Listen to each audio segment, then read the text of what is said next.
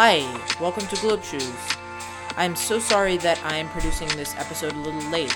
I said I would produce it on Saturday, and I am producing it on Wednesday. Now, I guess the advantage is I guess I can just produce episodes regularly every Wednesday, but I am still sorry for the lateness. I hope 3 days didn't keep you waiting too much, but I hope you forgive me. Thank you so much. And also, before we start, I would like to tell you that I have decided to kick off season 2 with a bang episode. So, you can hear it right now.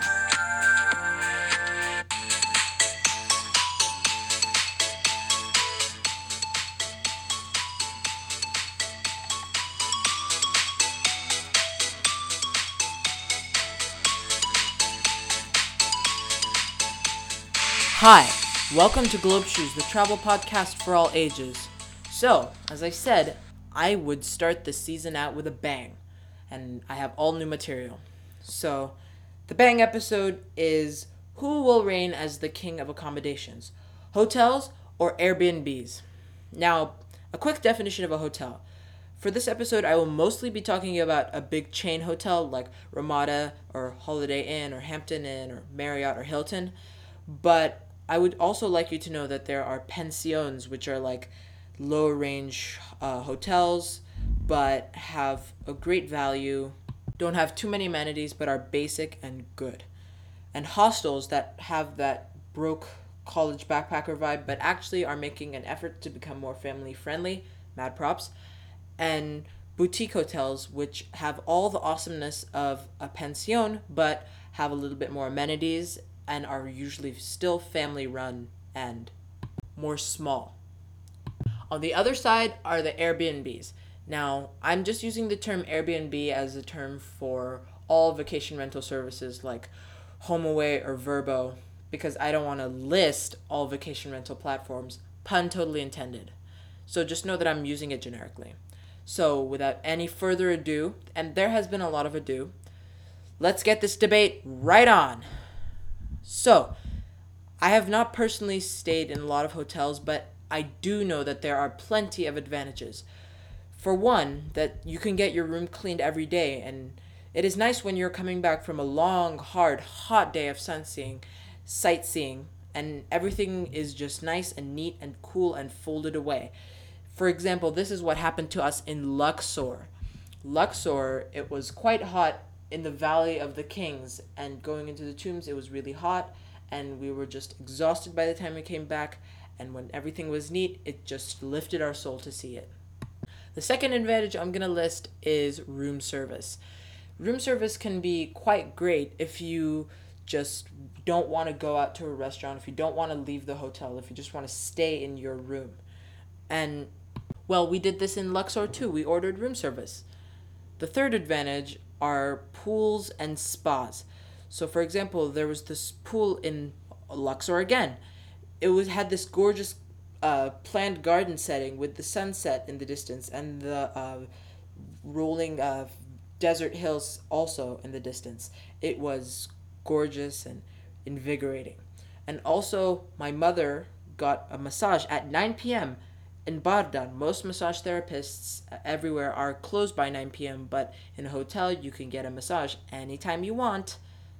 Now, the next advantage is entertainment, in-house entertainment. It's just right downstairs, and there's no cab. It's just a free elevator right away. For example, in Puerto Morelos, we stayed at this all-inclusive, and they had salsa dancing in the lobby for my mom and dad. Now, I was only, 7 or 8 at the time, so I didn't get a chance to go there because I was too young, but that is beside the point. But on a more practical level, hotels are really great for short trips because they have no minimum stay, and also public transportation in select hotels is usually very close. A great example for this is Munich. So we were only staying 36 hours in München, Germany, and the U-Bahn was really close by for when we need to get places in Munich. And another great advantage are the views in hotels. It can be either a high-rise hotel like the Westin downtown, or in Dubai, for example, where we actually stayed. We had a room on the 20th floor that had a beautiful view, And also, it can also be on the banks of a river or a lake or an ocean. So on Cairo Sofitel, it was on the bank of the Nile. So I could watch the tiny waves just lap up onto the island and the mighty Nile just cruise by, and feluccas, Egyptian sailboats, just dotting the landscape. We'll get to this more in a second, but yes, the big hotels can be massive and impersonal, but just know that I have stayed in smaller hotels and pensions that are family run and are charming. For example, this Pension Aerofili in Idra, a Greek island, it was just run by Nicholas and Irene. It was just very simple, and Irene served a most delicious Greek breakfast. It was actually traditional, and we'll get to that more later. Well, I guess that was the perfect segue into these disadvantages. Now, I'm going to list these disadvantages that I foreshadowed on. So, atmosphere. So, atmosphere of big hotels, it can be really rigid and uniform and sterile because if you've been to one Marriott, you've really been to really all of them. It's the Beijing Marriott is probably the same as the Riyadh Marriott, which is probably the same as the Wichita, Kansas Marriott. But the caveat to this sterile atmosphere are the fancier hotels. Once you get to the Ritz Carlton and Intercontinental level, that is just a whole different level that is beyond the scope of this episode. The second disadvantage just before food is location. Big block hotels are usually in a really touristy or really remote area with many other big block hotels. And being in either a really kind of really remote location can be a double edged sword. For example, in the Cairo Sofitel, it was great on the Nile bank with the feluccas and dotting the landscape and all that, but it was quite unwalkable to really most every site. And it was as if the Cairo city planners were going to fence in all these big block hotels and bad restaurants for 30 minutes walk in either direction. So that is kind of disappointing. And back to tying this theme with of reimagining travel, it makes you lose the local flavor of a real city. It's because it's only this glitzy side only for tourists and not for globeshoes people to get the real deal of a city.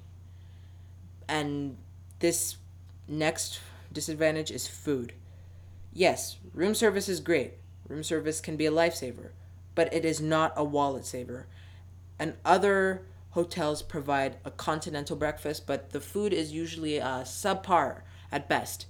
And even in nice hotels, it can be kind of uh, disappointing. The breakfast can be kind of interesting because in Dubai we had this nice hotel, but it was horrible food, and the breakfast was expensive too, unfortunately. And probably the biggest of the big disadvantages of hotels is pricing. I mean, we all love our wallet, don't we? And we also love to keep it full, or sometimes stuffing it. So we have noticed that just one hotel room costs approximately 20% more than a typical Airbnb. And don't get me started about the in house convenience because you go downstairs to the hotel restaurant, the price of food and drink is just jacked up. And even also when you walk into a regular hotel and you just want to order food, it is much more expensive than a regular restaurant. For example, in Addis Ababa, my mom met her friend at the Radisson Blue for drinks and she ordered a glass of wine for $10. Now, that might not sound like a lot for you, but, well, in Addis Ababa, $10 can buy you a meal that three people can gorge themselves on. So, let's weigh our options here. And probably the most expensive and wallet draining amenity is laundry. Like $6 for one pair of undies. I mean, come on. Really? At that rate, it's going to just bleed your wallet. So in Cairo, me and my mother took a cab to a local wash and fold and met this lovely Egyptian older gentleman named Hazem, and we actually got to experience another part of Cairo that was not this touristy center. So that helped our little. So that's pretty much a hotel. Well, at least big hotels. So let me just calm down and take a break, and I will see you in about a minute.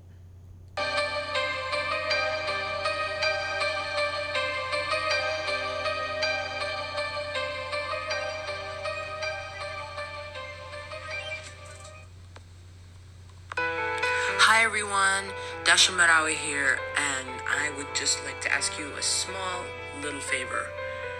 If you don't mind, would you please write in your thoughts about the podcast? What did I miss? What did I mess up on? What can I do better? What would you like to see on the podcast? Please write in today for a better Globe Shoes tomorrow. Thank you so much.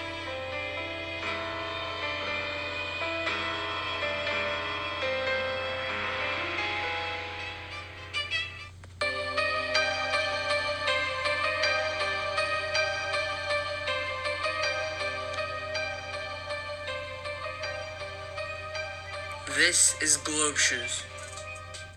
All right, so I'm laser focused on finishing this debate and driving home these points. So let us get to the advantages of an Airbnb. Number one, each Airbnb is unique. So really, whatever your taste in decor, you can find it. If you want a 1700s house, a castle, a mid-century modern, turn of the century, futuristic, treehouse, houseboat, you can find it. For example, well, for us in Rome, we stayed in a 19th century home that had a massive ceiling, that had big windows and shutters that inspired a feeling. And what's a word that rhymes with shutters? But in Brussels, we stayed in this old world renovated townhouse that had all the great amenities and a tiny yard, but we stayed on the second floor, so we couldn't have the yard.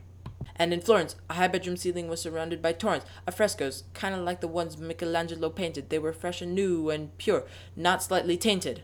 So, there you go. That is, I guess I'm rapping about what our Airbnbs look like. And in the Loire Valley, we stayed in the servants' quarters house of the huge Loirean estate. As you can see, we love old world charm. And with an Airbnb, you are free to choose. You are not bound by beige tyranny. And another major advantage of Airbnbs is the price. You can get up to 2 bedrooms and 2 bathrooms for the exact same price or even less than a hotel room. And you can do your own laundry for free. And the cherry on top, the price is negotiable. And Airbnb covers basically all the major disadvantages that a hotel have.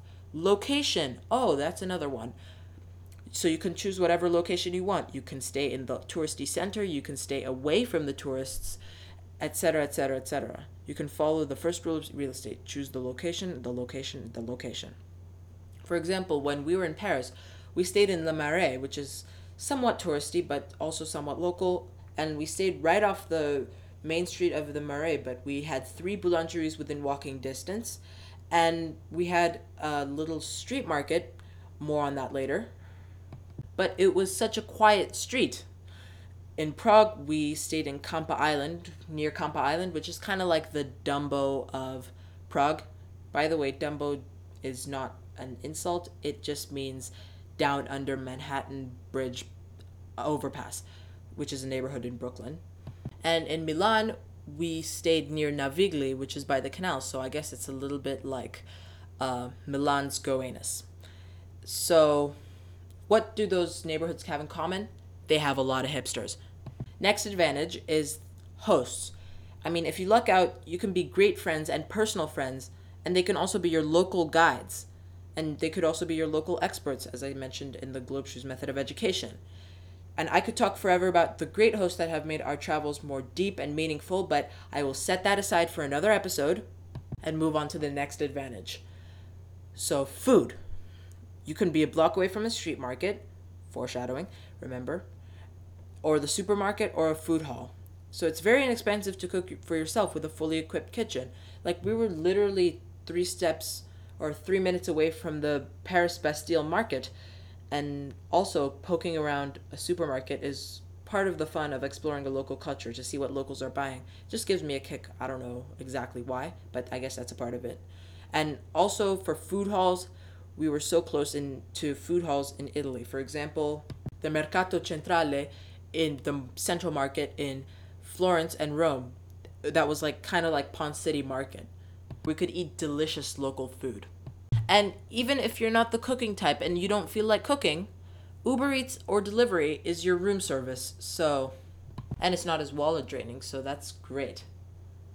And probably Airbnb's massive advantage is that Globeshoe's tenet of reimagining travel and getting authentic experiences is in line with the general Airbnb flavor or aura. But did I paint the rosy picture of Airbnb? Well, I guess it's time for me to ruin it all. So, it's ruining time. Number one, it's great to be in someone else's house because you feel like you're at home, but when you're in their actual primary residence, like their personal stuff is laid out all over and it can make some people feel uncomfortable. For example, in New York, as I said, we stayed right in the middle of where the Harlem Renaissance was happening, but, well, it was their host's primary residence, and my mother felt quite uncomfortable seeing all their personal stuff all over the apartment. Number two, security. Some people feel more secure in a hotel because there are security measures and cameras. For example, there's no hotel key card. You don't have a key card. You no entry to your room. And we also bought into the stereotype that in Egypt you must stay in hotels, but actually it was secure. Let me just let you in on that secret. So we stayed in Maadi the second time around in Egypt, or in Cairo, excuse me, because we had gone to Luxor and Aswan and went back to Cairo. We stayed in Maadi near Road 9, and it was like Cairo's Brooklyn. It was as if Cairo's was about to have a hipster epidemic if they didn't fence in the hipsters. And another minor disadvantage for some people is that very few Airbnbs have pools.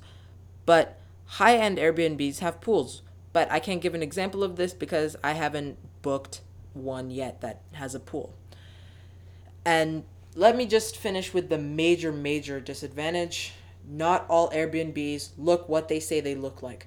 Well, at Holiday Inn or Hampton Inn, well, you know what the decor looks like and the cleanliness looks like, because the untruthfulness of Airbnb hosts is a major concern. They're misleading you and misrepresenting their place. And also, if it has no reviews, just do not book it. You may be a guinea pig for a flop experience. So these 2 points relate to each other in our choice of Airbnb in Vienna. So we chose it for the location, an advantage. So we chose this neighborhood, Spittelberg, which was this traditional Austrian neighborhood that was beautiful and quite local, but having this kind of hip energy to it. But the Airbnb did not match the awesomeness of the neighborhood because the bathroom was right off the kitchen. The kitchen was filled with half-eaten food. There were no pillows. There were basically zero amenities for what we paid for. So that kind of dampened our experience, but I still love Airbnb a lot. So I guess that's the end of our debate. So I guess the takeaway is that pensions and small hotels are a-okay and perfectly fine, but sometimes it is nice to stay in a big hotel for just a night. But where do I personally stand? I stand mostly with Airbnbs. But why? It's simple. It's because of the general theme of this podcast, reimagining travel. When you get smart, Globeshoes, the travel podcast, Globeshoes. Let's travel smart with Dash and Murad. Dash and Murad.